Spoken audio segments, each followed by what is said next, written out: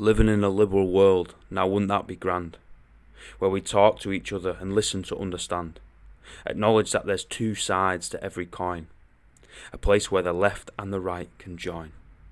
We'd meet in the middle with maturity by and large, and could have debates aplenty that aren't emotionally charged. Where every man, woman and child has a voice. Through freedom of speech we have freedom of choice. To love one another, yeah, and do what we want. Maybe our leaders could lead from the front.